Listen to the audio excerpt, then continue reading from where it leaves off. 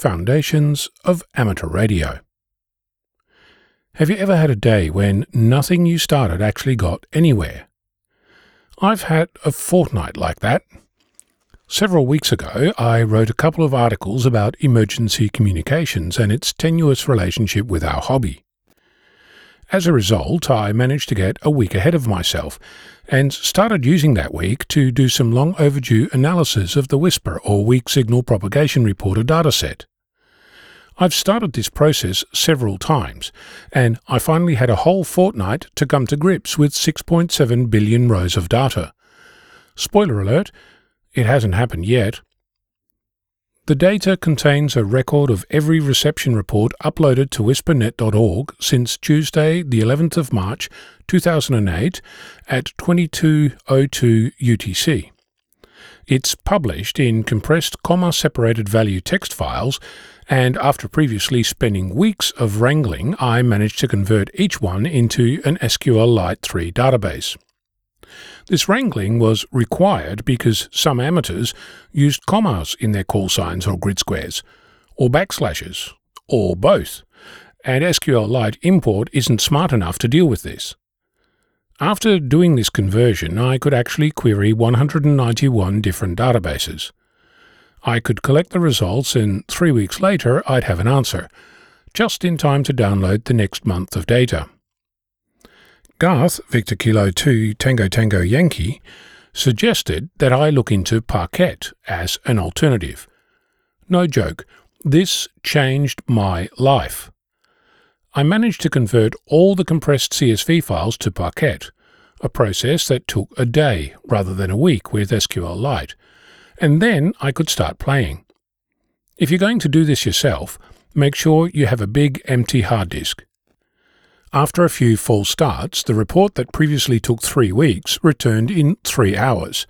And if we're getting technical, since I know this will make at least somebody laugh, the Parquet files are stored on a USB drive connected to an iMac that has the directory mounted via SSHFS to a virtual Linux desktop machine that's running the DuckDB binary inside a Docker container, running on a different virtual Docker machine. If you're keeping track, the database travels across USB via 2 SSHFS mounts to DuckDB, and it still only takes 3 hours. So, impressed doesn't even begin to describe my elation.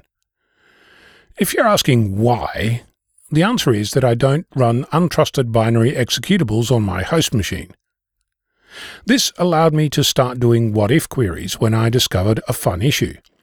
A chart I generated with minimum, average and maximum power levels over time showed that there was at least one station that was claiming that it was transmitting with 103 dBm. For context, that's multiple times the power of HAARP, the High-Frequency Active Auroral Research Program, which in 2012 was the most powerful shortwave station using only 95.5 dBm, or 3600 kilowatts, and only 2 dBm shy of the 105 dBm, or 32 megawatts, used by ANFPS 85, part of the US Space Force's Space Surveillance Network, able to track a basketball-sized object 41,000 kilometers from Earth. In other words, 103 dBm is less of a whisper and more of a roar. Funnily enough, not every receiver on the planet reported these transmissions, but more than one did, so the issue is at the transmitter. Unfortunately, when I started looking for reports using more than 60 dBm, there were plenty to choose from, over 18,000. While that's less than 0.0003%, it made me wonder how much of the data is dirty, and what should I do about it? There's other examples of dirty data. My beacon has been reported on 24 MHz, which is odd since my license conditions do not permit me to use that band. Odder still is that several other beacons, normally on 28 MHz like me, were also reported on 24 MHz by the same station. How often does that happen? I've previously reported the missing data from the hybrid solar eclipse in 2023, just under 2 hours and 12 minutes before the eclipse, and the 38 minutes following it was missing.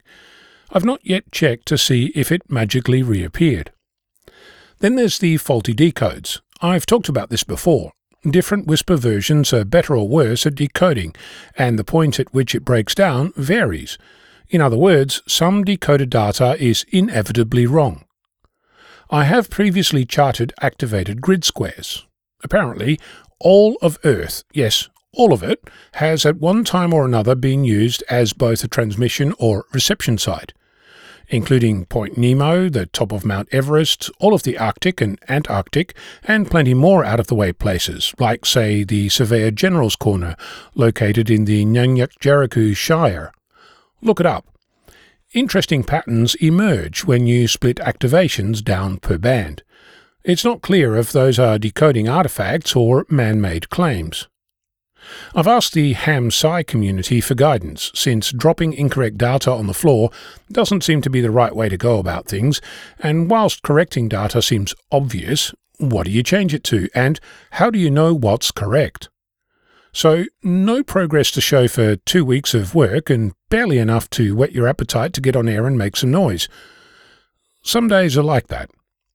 I'm Onno, Victor Kilo 6, Foxtrot Lima, Alpha Bravo.